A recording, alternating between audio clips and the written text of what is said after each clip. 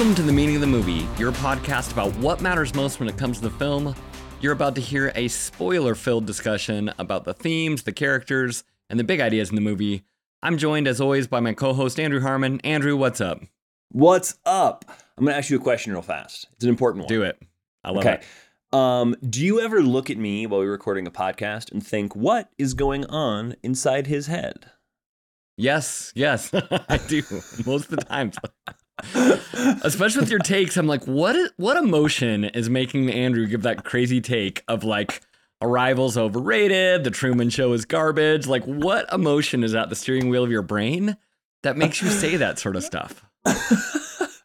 Who knows? But maybe we'll get to crack the code on that today because we get to talk about an amazing movie. I'm so surprised it took us this long to get to this movie or to get to any Pixar movie at all. But what are we talking about today? Today we're talking about Inside Out. I believe it's only our second animated movie we've ever done. Right. Which is kind of crazy. And we're both huge Pixar fans. I think, is that true. right? You're a big Pixar guy? I am a big Pixar fan. I mean, there's a conversation to be had about the Pixar fall off in like the last 5 years, which is like a little sad. When did Pixar fall off? What was the last great Pixar movie to you? I think there's been some great ones here and there, but they had like a perfect record, I think, through Inside Out. Yeah. Like there are no bad Pixar movies. I mean, with the maybe exception of Cars 2, prior to Inside Out, and then it starts to get a little hit or miss. I feel like when John Lasseter leaves the studio for good reason. But the exit of John Lasseter seems like there is more ups and downs. I thought that too, watching the credit last night. I saw John Lasseter's name and I was so mad at him. I was like, you were such a genius. Yeah. Why do you have to be such an idiot? Why did you have to leave? And yeah, their run it was just like, that lamp jumped up on screen, I was like, we're in for a great time. Like I just knew, I was like, they're going to do something amazing. I think it's the best run any studio's ever had. You know, we think about A24, we think about some other studios that have great work where it's like, okay, I see that logo and I trust it. And that's so rare, but Pixar is the number one for me, I think. At least it was for a season. It was for like 15 years. Like it was one of those things where every time a new Pixar trailer would come out, I would watch it. Not every time, but a lot of the time. And I'd watch a trailer and I would go, oh no, this looks bad. And then I'd watch the movie and I'd go, oh my God, that movie's great. Like I remember seeing the trailer for Up and thinking like, I have absolutely no desire to see this movie. And then, you know, Up's one of the greatest Pixar movies of all time. It's incredible. Yeah, you're like, I don't know, it's Old Man Balloon's house. Like, how interesting can that be? Well, okay, so this takes me to my first big opening question, which is this. Yeah. Will an animated movie ever win Best Picture? Or maybe in our lifetime, is it ever going to happen? Man, I hope so. And I really hope it's a Pixar movie. Though other studios are starting to make some really good animated things. I don't know. I mean, here's the thing. And you just looked up this stat right before we got on the podcast. That how many animated films have even been nominated for Best Picture? Yeah, I should have sprung that question on you. But listeners, I'll ask you. How many animated movies have been nominated? Pick a number in your head, in your little brain right now. Pick that animated number. And the number is 3. 3 films have ever been nominated for Best Picture in the history of the Academy Awards. Which is crazy. So what are they? So the first one, most people who know anything about film history know. So the first one is Beauty and the Beast. Beauty and the Beast. Yep. Yep. And that was a big deal. It comes out and it's like, huge deal. Yeah, can Beauty and the Beast be animated? And so it was like, maybe animated movies are real. Maybe they should be nominated. Yeah, I mean, I remember, I was a very young person, but I remember Beauty and the Beast just being hailed as like the best animated movie of all time and the only one that had ever been nominated for a Best Picture. Like I was, 5 when that happened? But even I remember that was like important.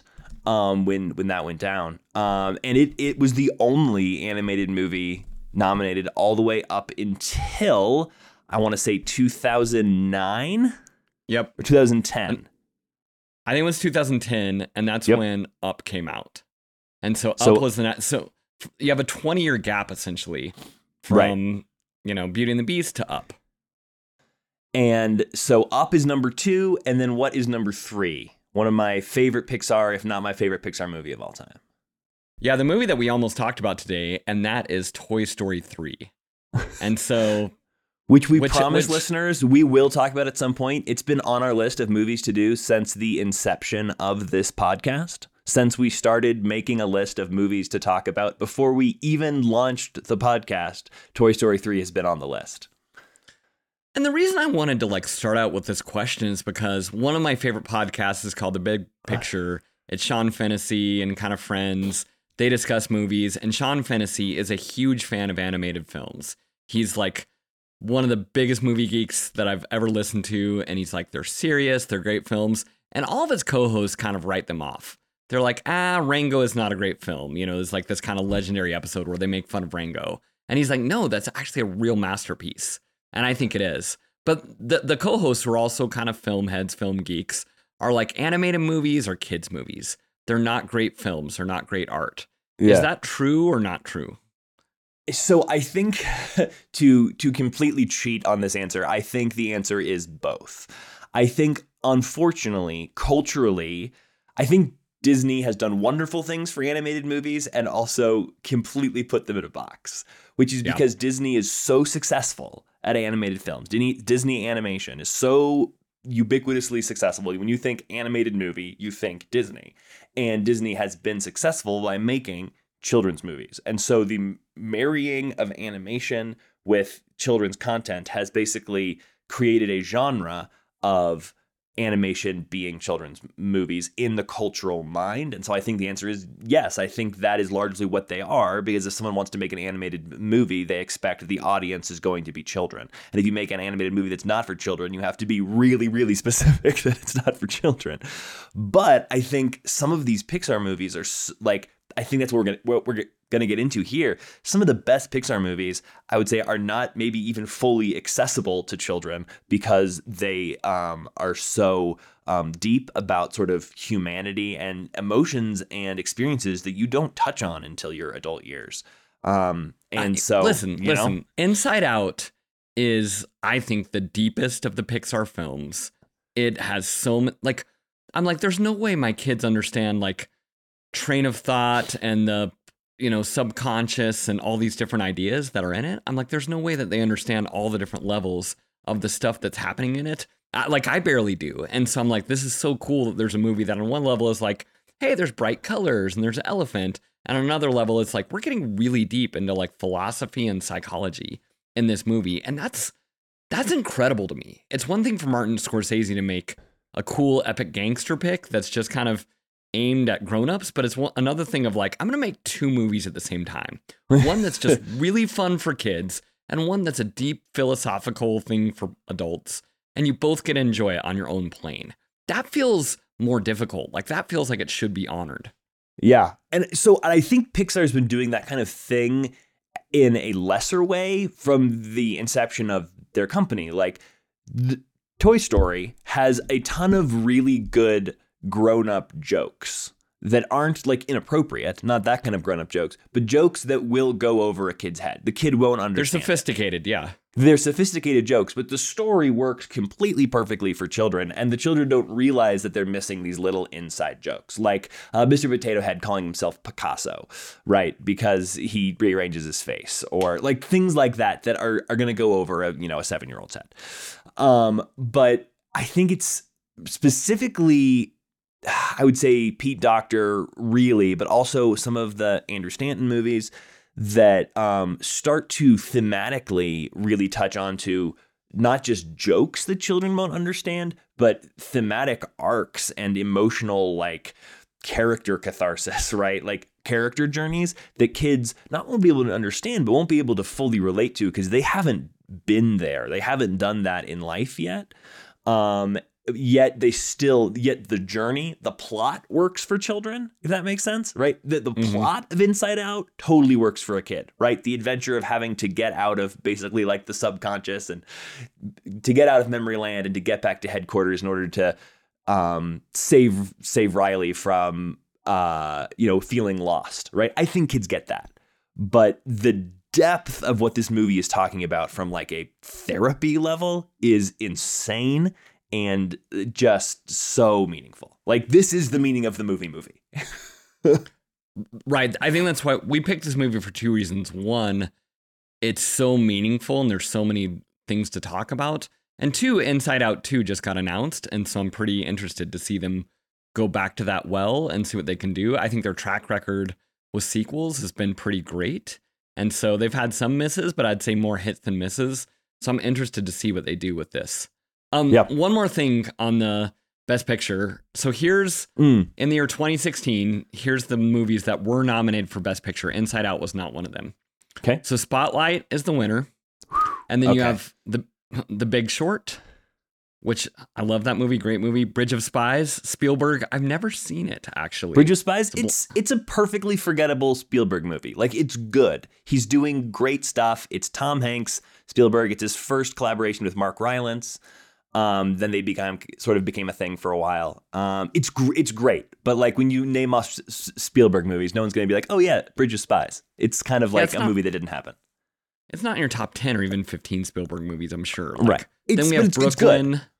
Okay. Brooklyn. I've never seen it. I don't even know what it is, to be honest. I don't remember it's a Saoirse Ronan kind of coming of age historical romance where she moves to New York from Ireland and is in love with an Italian boy, but is being pulled back home by a potential love interest played by Donald Gleason back in Ireland. And it's like an immigrant coming of age story.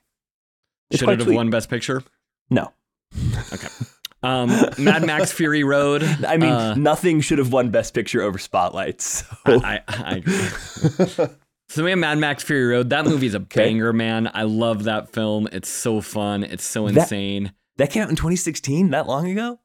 Yeah, listen, this is a great list of movies. Then we have The Martian, another movie that I actually really like. The Revenant.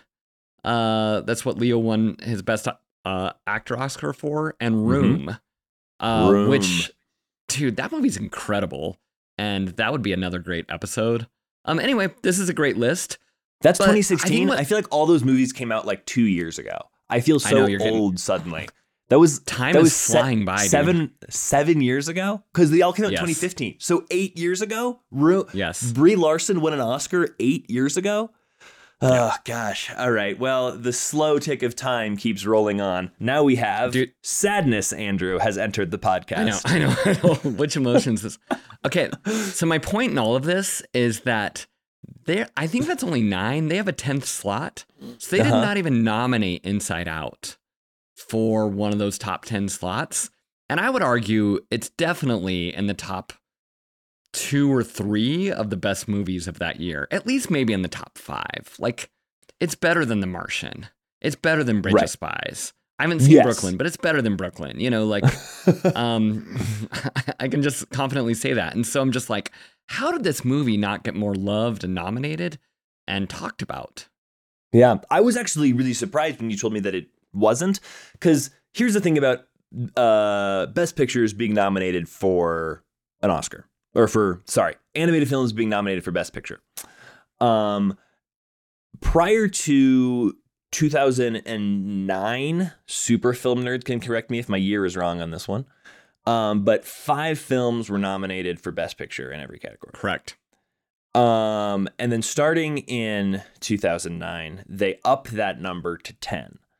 And so they doubled the amount of films that could be nominated. And that was the year that Up was nominated, correct? Yep. And then Toy Story 3 was nominated not long after that. And in my mind, the film that won Best Animated Picture most years was also nominated for Best Picture. I just thought that's what had been happening for like a decade, but apparently not. So I thought there had been actually a bunch of animated films nominated for Best Picture at this point, since we went to the 10 film or the possibility of 10 films. It can be between 5 and 10, and some years it's not. Yeah, sometimes there's 8, sometimes there's 9, sometimes there's 10, but it's normally in that category. But no, it was like Up, Toy Story 3, both masterpieces, and then it's been a shutout for 13 years. Which is wild. I don't anticipate it to happen again. Well, let's get into talking about the movie. And so we're talking about Inside Out today. And there are 5 emotions that they listed. Can you name all 5 emotions off the top of your head? Yeah, it's joy, sadness, anger, fear, and disgust. Was there emotion that they should have included that they didn't include? Okay, so this is so embarrassing. This was my question that I texted you, and I was like, we need to add this to the roster, and you're like, yeah, let's do it. I honestly don't have another one to go in here. So these 5 emotions are, oh, this is embarrassing because I'm going to forget the name of the psychologist, but they're based on a somewhat famous psychologist's work, where he says that there's basically 7 emotions that run everything, and his 2 additionals that he had that were initially in a previous version of this script are contempt and surprise. So joy, sadness, anger, fear, disgust, contempt, and surprise. And contempt and surprise were cut from the movie because they didn't serve a good character or plot purpose, and they were able to distill everything down to the 5. But when I'm thinking about it, and I'm not a famous psychologist, so I don't get to make this kind of call, but I feel like surprise to me is a mix of joy and fear. It's when you're startled by something and sometimes delighted by it. Right. Right? Like a surprise is a mix of fear and joy in my mind. And contempt, I guess contempt would be like a sort of like anger and disgust combined. That might be one that I would add to this idea of disliking someone, or having, that is a slightly different feeling than just anger. It's weird to me because joy, that's an emotion. Yeah. Sadness, that's an emotion. Anger, that's an emotion. Fear, definitely an emotion. And then disgust is is that an emotion? That's the one that I'm always that feels like cheating a little bit to me. It doesn't feel like an emotion. It feels like it unlocks a whole different category. So based on disgust, I actually did, I don't know what to call this emotion, but I wrote down dopamine as a 6th emotion, which is just anything that's just ooh, I like that. I want more of that. The kind of would you call it addict. Like desire? Maybe so. Maybe desire's good. Ooh, which maybe they unlock the puberty button at the end of this movie. Maybe that's an added emotion. Yeah, maybe so. But to me, it's candy. Kids want candy. They want this toy. They want this. It's I want this sort of thing, and then it makes me feel good, and then I want more of it. This sort of thing of it. So anyway, it's not really an emotion, but it is an emotional pull. So it's a driver, to be sure. It's the driver of right. most of our decision making. Cut back to our Facebook social network social dilemma episode. Well, yeah, and I think that's what was unlocked to me watching it this time is oh, they did a good job explaining what each one of these emotions are and what they drive. And so they're anger, what it drives is your sense of justice. There's a sense of right and wrong. And when that gets violated, we get angry. Fear keeps us safe. That's kind of what its purpose is. And what was really interesting to me that I never caught before is disgust keeps us from being poisoned both physically and socially. And I thought that's a really interesting way to explain what disgust is. Yes. Yeah. Which is so interesting because first of all, that's not necessarily true, because the whole thing with disgust's whole thing is hating broccoli, right? Which ultimately, broccoli is one of the best foods in the world for you. So you should actually you should want to eat that. But it smells terrible, and it's, a fun fact about broccoli. I was just away from my apartment for about 6 weeks. I was out on tour and forgot to pay my power bill. My power went out for about 3 weeks, and there was frozen broccoli in my fridge. And can I tell you what happens to your apartment when frozen broccoli thaws and then just kind of cooks in your fridge or in your freezer, which turns into a hot box for about 2.5 weeks? Oh my gosh. I hope you burn that fridge. Cue disgust. It's terrible. So all of those scenes with broccoli, when I was rewatching Inside Out today, I was like, yeah, no, that's the real deal. Broccoli is horrible. Never put that on pizza. It's wrong. But, again, catching it this time, like there's this moment when she goes into class and Joy's like, oh, those girls look cool. Let's go talk to them. And Disgust is like, no, you can't go talk to them. That's embarrassing. And so I was like, oh, Disgust does have more than just, I keep you safe from broccoli. There is like a more complexity there, which jumped out to me. Yeah. And it's interesting that like Disgust is kind of dressed like a mean girl, right? She is both protecting Riley from the mean girls, but also kind of being one herself, right? Disgust is playing both sides of that social line a little bit, which is interesting. Disgust can protect you, but it can also turn you off to things that you should be turned on to, or that you should have more compassion for, maybe. Ooh, compassion. Ooh, there's one to toss in there. I want to get to that. Because I have some thoughts on that in a moment. The other one that I wrote down was conscience. Okay. I didn't know if that's a good feels emotion like a whole different like even zone of the brain, as they're doing this. Conscience, that's a really good one. What would you do with that? As far as like the story goes. I don't know. I was just wondering like different decisions she made and that sort of thing of like, because again, what jumped out to me is the purpose of emotions is they drive our decisions, right? Like in this story of this world, this emotion makes us do this. This emotion makes us do this. And conscience is definitely one that's like, oh, I should or I shouldn't do this. They kind of hint to it when they have Truth Island. And so like she goes and she actually like steals money from her parents and that's what makes Truth Island die. But I'm like, I think it's a little bit more than just an island of your personality. I think it is like a core sort of thing of like what drives decisions of like what is right and what's wrong and the emotions behind that. Yeah. Which is interesting because like right and wrong, they attach to, like you said, like anger, right? When justice gets violated, then the anger button goes off. But yeah, Truth Island to me, I was thinking that on our way sort of through that some of the islands of personality, maybe the first three, goofball, hockey, and friendship to some degree are like core personalities, but then like family and Truth Island, like to me, those were more like plot points of like things that needed to dissolve as she had a mental breakdown versus being core parts of her personality. And Truth to me was the kind of the biggest cheat. But the moment where that breaks down because she decides to steal her mom's money, and the implication being that she had been a very truthful, open book, kid, that wouldn't have done this kind of thing in the past. So the idea that, there was sort of a core breakdown in her when she decides to make this decision. I thought that was, and they have to sort of play by their own rules, and you can't make it more complicated than it already is, because let's be real, it's already insanely complicated. So I get why they did what they did, but that one, I agree, does feel a little bit like a cheat. Well, I want to get to the categories now. So let's just get straight into the categories of like what you're thinking. And so I want to jump into it first with most meaningful character. Andrew, who is your most meaningful character in Inside Out? There's not a lot of characters in this movie. I think we could name every character in this movie on about two hands. Right. That's true. So you've got your 5 emotions plus Bing Bong plus Riley plus mom and dad.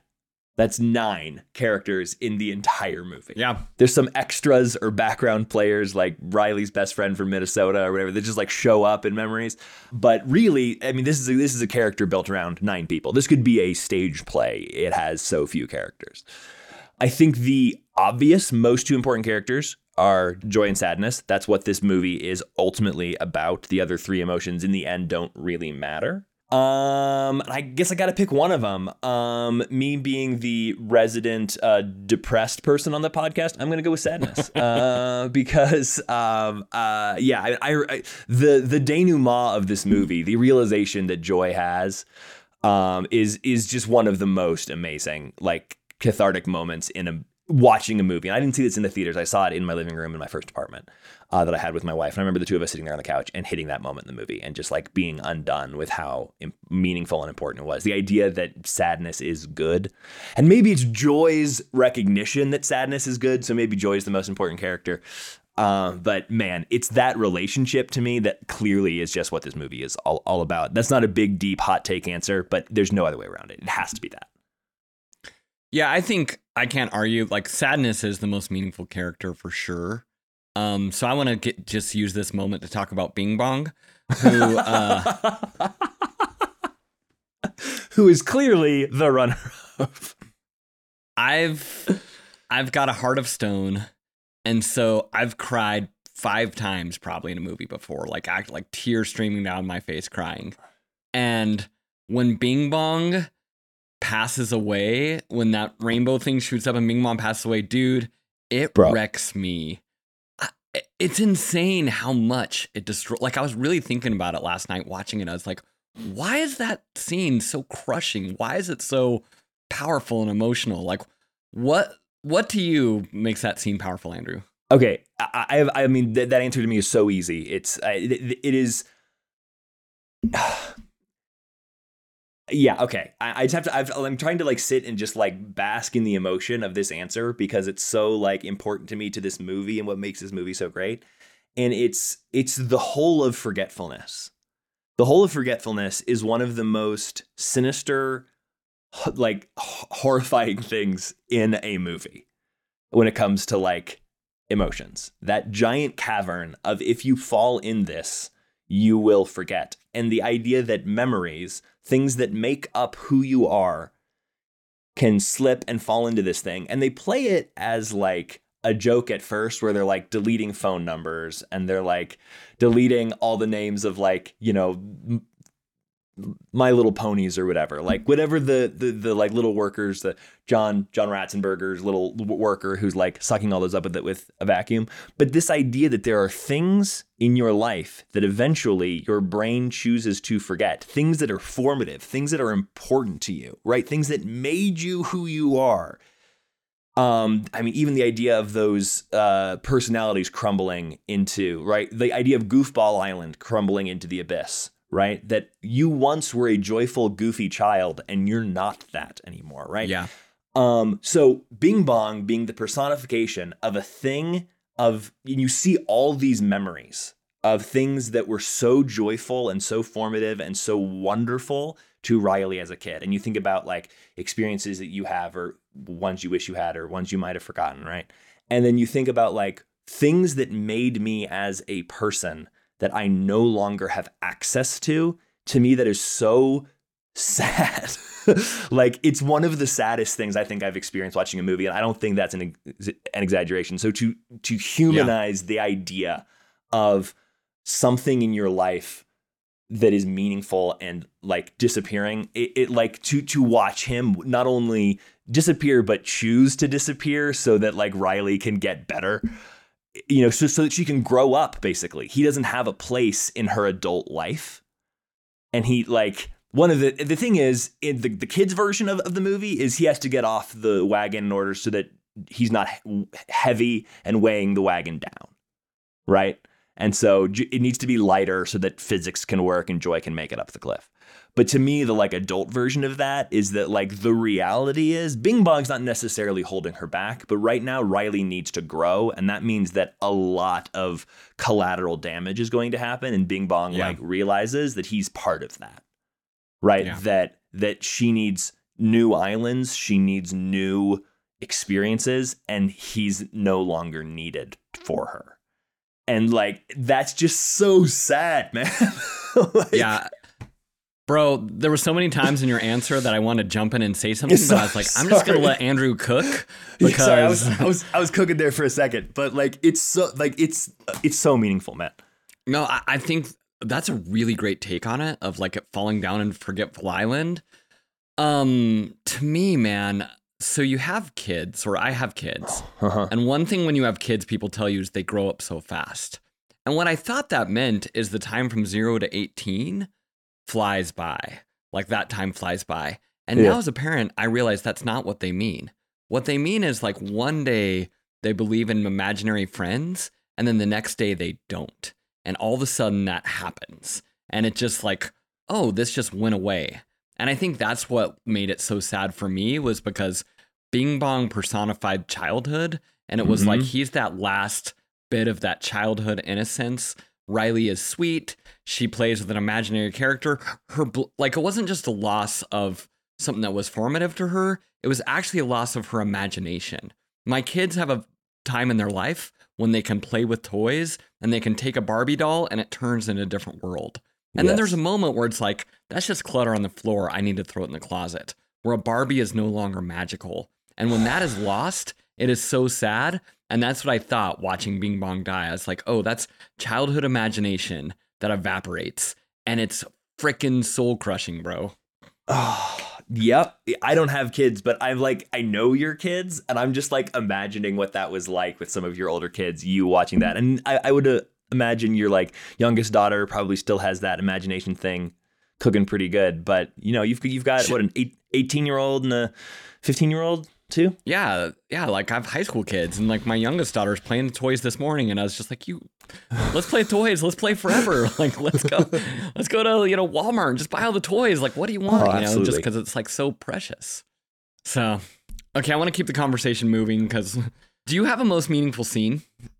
Yes. So clearly, like we just said, the most meaningful scene, I think, is there in the forgetful pit. One, the Bing Bong situation, but then also the moment right before where Joy like swipes left on the core memory. Yep. And realizing that this moment of joy was actually brought on by a moment of sadness, and that it's both. That is the meaning of the movie. So I don't want to drill down that too far right now because I think we're going to spend the rest of the podcast talking about that. There's a moment in the beginning of the movie that I clocked this time, knowing what the end of the movie was. And that was when the mom comes into her bedroom after Riley has basically spent the whole day trying to figure out how to stay happy or to maintain joy through a variety of situations that should obviously cue other emotions, right? There's a rat in my bedroom. There is, like this place sucks. This place is new, right? All of these things that should cue other emotions. And she's found a way, Joy has taken over the control panel at every point, and she's found a good, reasonable way for Joy to take over the control panel. And her mom comes in that night and like thanks her for that. This idea of like, hey, this is a really hard time for your dad right now. And I'm so grateful that you're like able to stay happy and that you're finding the good in all of this, and how much the mom truly was grateful and was truly trying to encourage her daughter. And what like that moment to me is the inciting incident of the film, which is like giant parental trauma to Riley. Yep. Because her mom is no longer giving her permission to feel what she needs to feel. Yep. Which is like, and the mom is not, this isn't like classic Disney villain, manipulative, right, evil step-parent behavior, right? This is like, the mom is honestly like loving her daughter and saying thank you. But it's the worst possible thing she could say in that moment. Yeah, it's funny. I had that one written down too as like, because I think it's a sophisticated scene, right? Because the mom it's not a cheap Disney, like, you're locked in your basement forever, I'm giving you trauma. It was like, no, the mom's actually saying something really sweet, like, hey, I know this is hard for you too, and you're doing great. Yeah. But then and your dad and I are like so thankful that you like, I think she says that we can like keep a happy face on or something. Like she like that's the extra hot sauce that she adds that adds the trauma, which is just like, your dad needs you to act like this right now. And so it's like, okay, if you love your dad, you got to keep the happy face no matter what's going on. And that's what messes her up. And I think that's the real stuff as parents that we do, or that our own parents did to us, that mess us up. It's right. Sometimes it's big and traumatic, but sometimes it's a little thing, a little comment that gets buried in our brain and like distorts our own sense of self. And the thing to me that makes it even so much more powerful is that thought was not new to Riley. Joy had been doing that to her all day, right? So if we assume that Joy is in fact Riley and not a different person, right? that Riley's operating procedure already had been, the most important thing I need to do is to be happy. That's what's best for me. That's what's best for us. I need to be happy. As long as I'm happy, I'll be okay. And then her mom reinforces that and encourages that what we ultimately learn is a lie. And so it's not like a new thought that her mom puts into her head. All she does is just affirm the bad thing the thing is, it doesn't feel bad. The idea of wanting to be happy, that's like, follow your dreams, life is magical. That's like the Disney sauce, right? Like The idea of this movie that we get to at the end, which is that sadness is good, is like such a insane Disney lesson that is just amazing. Well, and so I want to jump into that a little bit more. You talked about compassion earlier as a possible emotion. And I think sadness is compassion. And the reason, my most meaningful scene is another Bing Bong scene. And he's really sad about losing his wagon, I think. He like loses his wagon and he's really upset about it. And so Joy's like, well, you lost a wagon. We got a train. We got to keep moving. Let's go, go, go, go, go. And sadness just comes and sits next to Bing Bong. And she says, you know, I bet your wagon was really special. And he's like, it was special. And then they have this whole like incredible exchange between sadness and Bing Bong. And I think sometimes we're like, nope, you got to pull off yourself up by the bootstraps. You got to go. Life moves on. Let's go, go, go. And this movie offers a lesson, which is like sadness leads to empathy. And that was something that really struck me watching this movie, which maybe is really obvious to emotionally sophisticated people, but wasn't to me, which is like the foundation. Like I preach about empathy all the time. We talked about vengeance and like the brokenness of America and what's going on and that sort of stuff. And we have to be empathetic. But I think maybe where that empathy starts is sadness of like, I know what that feels like too. And that hurts. And that's where we can enter into someone else's sadness and build a bridge with them. And the way that sadness did that with Bing Bong, I thought was powerful. Yep. Like this is the moment where I hate that this is a podcast because I want to just respond to that just like visually and just nod and smile at you because that was so good and powerful and doesn't need me to say anything. But because people are listening to this, I have to talk now. No, that probably is top 3 most meaningful scenes is that moment. It's that moment where I think we've been on this in the movie. We've been on this kind of weird hijinksy escape from Alcatraz kind of plot for enough of the last like half an hour of the movie when that wagon scene happens. That I remember the first time going through this thinking like, okay, what's happening? What are we doing? And then like everything starts to kind of come into relief in that moment where we realize like, oh, this is we're heading somewhere important. This is the thing Joy has to learn. It's something like sadness doesn't need to be fixed because you really feel like sadness needs to be fixed, right? Like she won't stand up. Joy is dragging her. Like you really feel like sadness has to get it together. And it's in that moment where you realize, no, it's like we're headed in a different direction. And like, I don't know, for me, I like settled in, was just able to empathize. Compassion and empathy and sadness. Thinking about compassion and empathy through the lens of sadness just unlocked something in my brain. That's really, really thoughtful. I just want to sit and think about this and not keep podcasting, but we got another 20 minutes, so we got to keep podcasting. Well, let's go on to least meaningful scene. Like, do you have one? Like, now we're gushing on this movie, loving on it, but is there a least meaningful part of it? So to me, as an adult, I do think some of the quote unquote hijinks in the middle to me is like, meh. Like I think it is kind of fun how they're personifying all of the like little like brain pathways. So like, oh, the train of thought is like how things get around and but so the like going through the like abstract thinking portal was like, it was like a fun little hijinksy thing that like it creates danger for your characters. I think all those moments, in order for the plot to work, you have to have all these fun little lands like the Dream Studio and Imagination Land and like all those little places. I think you have to have all of those for the plot to work. And I do remember on my first viewing really liking all of those and like personifying what could be going on in my head. I thought that was really fun. On the second watch, knowing where we were going and knowing that the place we're landing this plane is this beautiful catharsis of why we need sadness in our life, I did feel there was that moment in the middle where they're just kind of on the running adventure through all the different lands. I felt a little bored by it on a second watch because I just wanted to get to the good stuff. The first watch, I didn't know what the good stuff was going to be, so I probably was more invested. My least meaningful scene is not a scene, but it's along that same line of thinking. And this is half-baked, and I may need you to unpack this with me. Okay. But when I was watching the movie yesterday, I thought, I don't know if this is a good movie.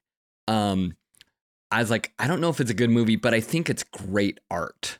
Like, I think this art is really sophisticated. There's art, philosophy. It's almost like Paradise Lost, like a John Milton sort of big idea where there's sin and gluttony and that sort of stuff. It's kind of like an exploration of like philosophy and psychology. And that's what it is. But it's not like a classic, like the way Up is, of like a hero's journey of like, I lost this thing and I'm going back for it. I was like, I don't even know who the protagonist really is in this movie. Like, I guess it's Joy, but it's kind of Joy, kind of Riley. It's just like this kind of like scattershot of thoughts and ideas. And there's also just, again, so much exposition of like, oh, this is this land and this means this and it's for this. Almost like like Schoolhouse Rock explaining what the Constitution is. It's kind of like that's what this movie is doing with like, oh, this is abstract thought. We need abstract thought because of this, this, and this. There's so many ideas just like wedged into this movie that I'm like, I don't know if it's like a classical movie, but I think there's nothing like it before or since. So I think it's great, great art. So that's my half-baked take on this. So as far as like the hero's journey, protagonist, all that kind of stuff goes, I think Joy is the protagonist. I think it gets a little cloudy because Joy technically is Riley, right? And I think that's how it gets fun and sophisticated. But if you break it down, like Riley is both the setting as well as like the damsel that needs to be saved. Right. And Joy is the protagonist as she discovers how to do that, and she has to basically go from being prideful. Her flaw is pride, and she has to accept humility to realize that she isn't the only good emotion. So I think there is a classic hero's journey in this, but it's coming at it from sort of this grown-up adult view. It's so hard to disengage these feelings of joy and, you know, these moments of guilt and depression and like all of these things that we recognize Riley is feeling. It's sort of hard to pull Joy off of, like, away from Riley. It makes it sort of a little bit different. So I think it's one of the reasons why it's so good is it does function as both. I think to a child, this would play a much more like a classic hero story. Yep. I think to an adult, because we've had so many of the experiences that Riley has experienced. We are grieving our own lost childhood. When we're sitting down there in the pit of forgetfulness, that suddenly everything becomes elevated and more complex. Yeah, I think, like, again, like I said, it's half-baked. I mean, I do think it's a great movie. It's just like the way it moves is kind of funny, but ultimately I was so amazed at all the different ideas that it just inserts into the film of just like the double mint gum joke that keeps coming up. Is so phenomenal, dude. It's phenomenal. Because do you have one of those? Like something from I was like, trying to remember that there's some like mattress ad from Colorado Springs, some like local mattress store with like a phone number. It's not in my head right now, but I'm sure it will be at some point today. Well, gum commercials in the 80s were like, that big red freshness comes right through you, or juicy fruit is gonna move. There were all these ads of just like songs that even today, like I can pull it in my memory and I can sing the lyrics in the song. Like that's a crazy thing that our brain can do. An ad that I haven't seen in probably 30 years. Right. I could sing like double, I don't know. It's just like all these songs that we just know. And I was like, that's crazy that they're talking about this part of the brain and what it's wired to think and remember and just pull up at the most random times that we don't want it. And so it plays as a good joke and a good exploration of the human mind and how it works. And so there's so many things like that in this movie that I'm just like, this is incredible the way it's talking about all this. Yeah, and I think so much of the fun of the middle of the movie, I don't think the idea of sort of joy, discovering that sadness is necessary, is an emotion that can hold, or is I guess that idea, that story idea can't necessarily hold the plot. And so the plot has to be, how do we escape Memory Island? And so the plot of How Do We Escape Memory Island takes over a decent point of Act 2. And then you get all these fun little adventures that aren't necessarily meaningful to the story. How do we wake Riley up with a nightmare isn't necessarily meaningful to the story, but it's this fun idea of like your dreams being a movie studio. Like that's a fun 5 minutes. Well, it's a fun idea, and it made me think, like, that's true. You never wake up from being so happy, but you do wake up from being so scared. Why is that true? Like, that's such a fascinating idea that's just wedged in the middle of this crazy movie. Right. It's completely true. Yeah. There's a lot of fun ideas, or like the subconscious being a jail, right? Like now I'm sure that came from like, oh, we have to get them locked up even further. Right. So there needs to be a jail down here. What could that be? Oh, it's called, what if the subconscious is a jail, right? I like sometimes it felt like the plot was creating fun little moments to explore, which I think on a second watch makes the middle feel a little bit weary.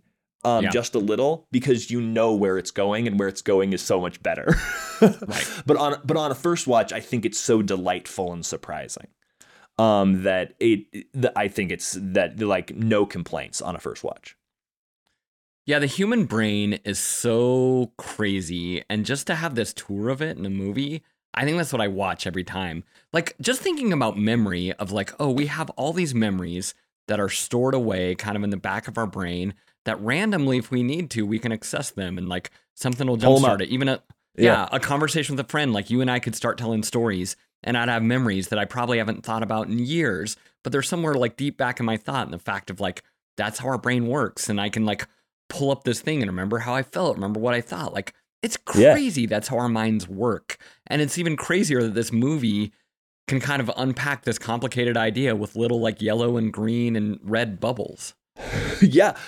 And even just like in the background as Riley is going through like her really hard day in like the middle of the movie, you can see that the wall of like experiences for the day, based on like whatever the last 10 minutes of the movie has been, are like color coded, fear, anger, or disgust, because she can't feel sadness or joy because they left. But like just even that is like a background detail in the headquarters throughout the second act of the movie, even when they aren't like actually like creating them and you're not seeing the balls actually pop up and roll down. Just a little wall of balls in the back seem to be color coded, with what she's experiencing, which is like, oh right. Yeah, that is what it feels like to go throughout the day. It's such a great little detail. I think back to my like, is this a good movie question? Part of the reason I brought that up is because I was thinking like, where does this rank in the Pixar movies for me? Like, where does it rank? And part of me thought like, it's not, I don't know if it's in my top 5. And then part of me thought, I think it's their best movie. And so I was really wrestling between those two extremes because of what we're talking about here. So I think Pixar has a holy trinity of movies that are incredibly emotional, and ones that I don't want to just like sit down and watch for fun. And that is Up, Inside Out, and Soul. And I think all 3 of those movies, like I finished Soul and questioned my entire existence. Yeah. I was like, the things that I put stock in my life and the things I care about and devote my energy to, am I a fraud? Am I living a lie? Like I literally had an existential crisis after finishing Soul. I don't care to sit down and watch it this afternoon for grins. And I think Inside Out and Up fall into that same kind of category, where the sort of the emotional story of the movie is deeply meaningful, and maybe the 3 best movies for us to talk about on this podcast when it comes to the meaning of the movie, but they're not like a banger in the sense of like a fun romp. Like I might actually enjoy sitting down and watching Monsters, Inc. more, because it's like There's so much more like the experience of the movie is, and like, the little like one-liners and that kind of thing are like better. So I think those 3 movies, which Inside Out to me is maybe the pinnacle of, kind of are functioning in this different category of, movies that you love and recommend to everybody, but aren't going to sit down and watch on a Saturday. Yeah, I'm glad you brought up Soul, because Soul is one like actually a really kind of in the same sort of category, like incredible movie with all these ideas. I think Pandemic just kind of killed it, of like, it went straight to streaming and it wasn't seen. I do really wish, like I could see it getting a Best Picture nomination if it was just had a theatrical release and was on that track and that sort of stuff, because there is so much depth to that movie. but it's not Inside Out in the sense of like, oh, this is a fun romp. Like it is like, right. I was like, this is not a movie for kids. Like this is like, and I was actually kind of bugged by it when I first saw the trailer, because I was like, oh, this is just Inside Out, but with heaven ? Because the trailer just made it feel like it was going to be like basically personifying all these fun afterlife-y soul things, right? In the same way that Inside Out personifies all the things in your brain. I was like, they're just redoing Inside Out in a different way. And then they do all of that for a fun little first time in like Act 1. They like blow through it all really fast and have a bunch of fun little things. And then it becomes this whole other thing. When, you know, I don't want to blow that movie because this is not a soul episode, but when the cat enters the picture, like it's just a completely different movie that you don't even expect. Right. Yeah. Well, anything else you want to hit on Inside Out? I feel like it's one of those movies that like the categories don't even quite cover it all. So is there anything that we didn't say? Okay. I mean, the thing that I kept saying sort of throughout about the most meaningful thing of this movie, the idea that sadness is good. To me, I mean, I think we're at like, what is the meaning of this movie time in the podcast? And the meaning of the movie is that, right? Is that sometimes you've got to stop telling yourself to be happy. Because ultimately, like the moment, I've never seen a better depiction of depression than when she's on the bus and the headquarters control board freezes over. Oh, bro. It was both enlightening to me as well as so like validating. But the idea of depression is not sadness controlling the board. Which is what I think we would say if we were to be like, hey, define depression in Inside Out terms. It would be like, oh, sadness controls everything. And it's like, no, that's not what it is. Depression is the inability to feel anything. None of the emotions can control the board. And she literally becomes so numb, like she can't feel anything. And it's because she's not allowing herself to basically empathize with herself. She's not allowing herself to feel the grief that she needs to feel. And that not telling yourself that you can't experience grief and that grief is somehow bad or makes you less than ultimately leads to this kind of depression where you can't feel anything. And that like, it's so fleeting. It's such a small little moment, but it is the turning point of the movie. And I think it's so like what a beautiful way to explain to children like their emotions, but even like me as a grown adult watching it for the first time, I was like, I understand how I feel when I feel this way. That's what's happening. The board gets locked up. Yeah, it's great. I just like it's such a great way to explain to yourself what you feel, I think. I'm so glad that you highlighted that to me. I think the theme to this movie to me and the meaning of it lies in depression as well. I am not a professional therapist, although I do play one as a podcaster. And so here would be my like big therapy takeaway as watching this movie is like what really unlocked it for me this time was watching each one of those islands crumble and die and fall away. And I was like, I think that's what depression is when all the islands of like what make you who you are crumble and fall away. And I think in a healthy way, there's certain islands or certain things that was like, this was a core of who I was that crumbles and goes. And it's like, okay, I'm not a goofball anymore. Like, because I'm not 7, like I have to be, you know, I have to grow up a little bit. And so some of those islands fall away. But I think we need to do one of two things. One is like nurture the islands that matter most. And so like, I love that moment when you see Family Island, like come back in, like when she gives her dad a hug, and it just means so much to her, and the island comes back alive. I'm like, that is meaningful and that is powerful. And 2, it's like we have to build new islands. Like we have to build new things that are like cores of our personality. And I think that's what growth and that's what moving forward is like building new memories, building new islands, and having that be like healthy parts of our personality. And again, the core, the essence of who we are. This is what this movie asks us to do is like, look at the core of who you are and what is the essence of that, and don't let that die. Don't let the emotions of life become so strong to where they lock out or they crumble to the ground. So to me, that was the big meaning of the movie. Yeah. Oof, that's so great. I'm so glad that you brought up the moment where she hugs her dad and mom. Because I don't know if I caught this on the first time, but it definitely stuck out to me when I was just rewatching it. And that is that it's that moment where joy allowed sadness to take over the board, right? Or to actually not just take over the board, but hug all of the core memories, right? To imbue all of the past basically with grief. Because that's what it is. She's able to grieve, which is so important and a thing we don't want to do and a thing we're embarrassed by doing. But when she does that and then she breaks down and she is sad and her parents go to comfort her, right? There's this moment where sadness takes over everything because they're grieving. And then it's in that moment of hugging her dad that her dad empathizing with her grief, her dad being sad with her creates joy. 100%.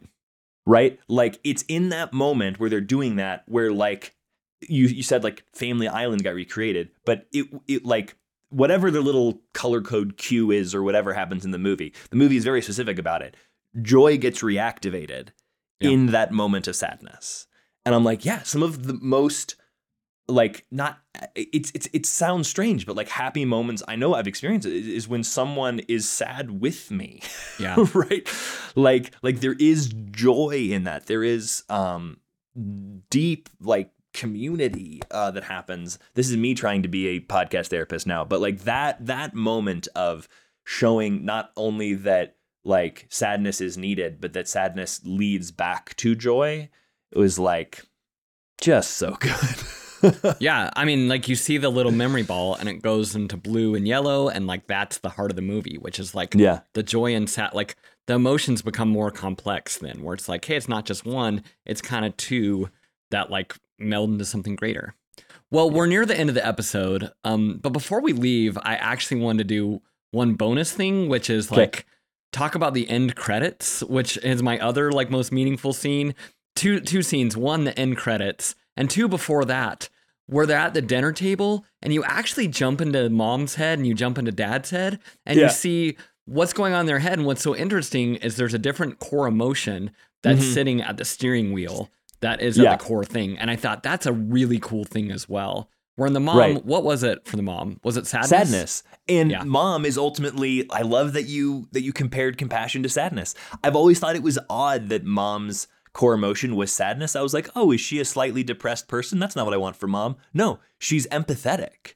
Yeah. And the fact that sadness is running the control board allows her to see what her daughter needs in that moment. She blows it later. That like sadness is running her board and then anger is running the dad's board, which the dad's board is hilarious. Like, sir, we are giving the boot. You know, we are putting the foot down. They like start the like nuclear key protocol. And I'll tell you, as a dad, like that's true. There are certain moments where you're like, I need to show who's boss. I need to show the dominance, and it never works well. Like it backfires so badly. Don't do it, dads. And like I love how proud like Fear is. He's like, the foot is down, and you like zoom back out to like the actual like dinner room table, and you're like, no man, like. And then she's like, we gave up the Brazilian helicopter pilot for this? Like, so great. I also love just, again, the end credits where you jump into the boy's head and it's like, girl, and there's like all the skateboarders and that sort of stuff. They don't know what's going on there and you're just jumping in the heads of everyone else. And like, it's so fantastic. Yeah, no, it's a great way to close out the movie. Better, solid credits. You have any predictions for Inside Out 2? What it's going to be about? What's going to happen? I don't. Just like every other Pixar movie, I said, every time they announce a Pixar movie, I always go like, oh no, this one's going to be bad. And for 15 years, I was wrong. And then the last 8, it's been up and down. I was real nervous about the Buzz Lightyear movie, and I was right. You're definitely right.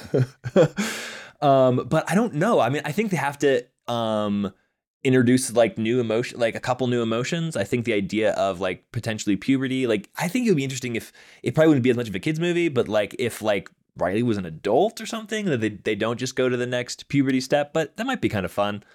So she's going to be 13 in this movie. Okay, so you do know she turns some 13. Of the plot. Yeah. Okay, so it's definitely going to be like a puberty thing. It's probably going to be some kind of a love story, or like some kind of romance, or having to deal with like, I don't know. It's the new emotions, right? How do you deal with being an adult?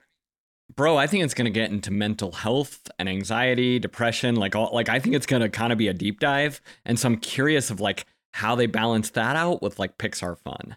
And so we may cover that on the podcast. It's coming out next year. Yeah, that'll be cool. Is Pete Docter directing? I don't know. The big headline for it is that Bill Poehler and Bill Hader and Mindy Kaling are not coming back for it. Whoa. Yeah. Okay, that's a different conversation, but that's wild. But Amy Poehler, Lewis Black are back. And it's a salary thing. Like they gave her I think they gave her $5 million, and they like undercut the other two, and they're like, no, we're like even bigger stars now. We need equal salary with Amy, and they're like, we don't have it. You know, and Disney has been being beat up lately, and so they're kind of on their own existential journey anyway. So, but that's what I know about it. So, all right, craziness. Well, on that emotional note, I was gonna say that makes me sad about Inside Out 2, because I want all of those 5 characters that I just saw back. I know. That's a bummer. Oh, man. I know. Hader's so good. Kaylin, I mean, all the voice work is so good in this movie. Lewis Black isn't doing anything, fortunately, so he'll be able to jump back in. Right. Sure. Right. And, I'm assuming Phyllis is, I mean, she hasn't done anything since Inside Out. So right. The Office was done. But talking about perfect casting, by the way, perfect voice casting top to bottom in this movie. Like, you couldn't pick better voice actors for any of those emotions, as far as I'm concerned. Like, Lewis Black as anger, Amy Poehler as joy, and Phyllis as sadness is just like the absolute perfection. Sorry, Phyllis, I don't know your last name. You're just Phyllis from The Office. And I know that's also your first name as an actress, so I know I'm safe. I mean, it's funny. It's kind of at the apex of like Office, Parks and Rec, all that sort of stuff that this movie is made. And like, voice casting is great. The movie is great. I'd recommend checking it out. Everyone else, check it out. Thank you for being on this episode. We will see you next time on The Meaning of the Movie.